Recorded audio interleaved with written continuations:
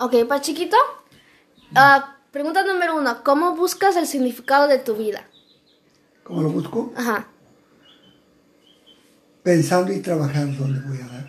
Pero ¿qué es lo que te ayuda a ti? ¿Mm? ¿Qué es lo que te le da significado? Trabajar. Trabajar, ok. ¿Cómo persiguiste la felicidad en tu vida, pa chiquito? Bueno, en muchas formas de mi vida yo anduve por varias partes de aquí de la Baja California buscando trabajo para mejor vida también.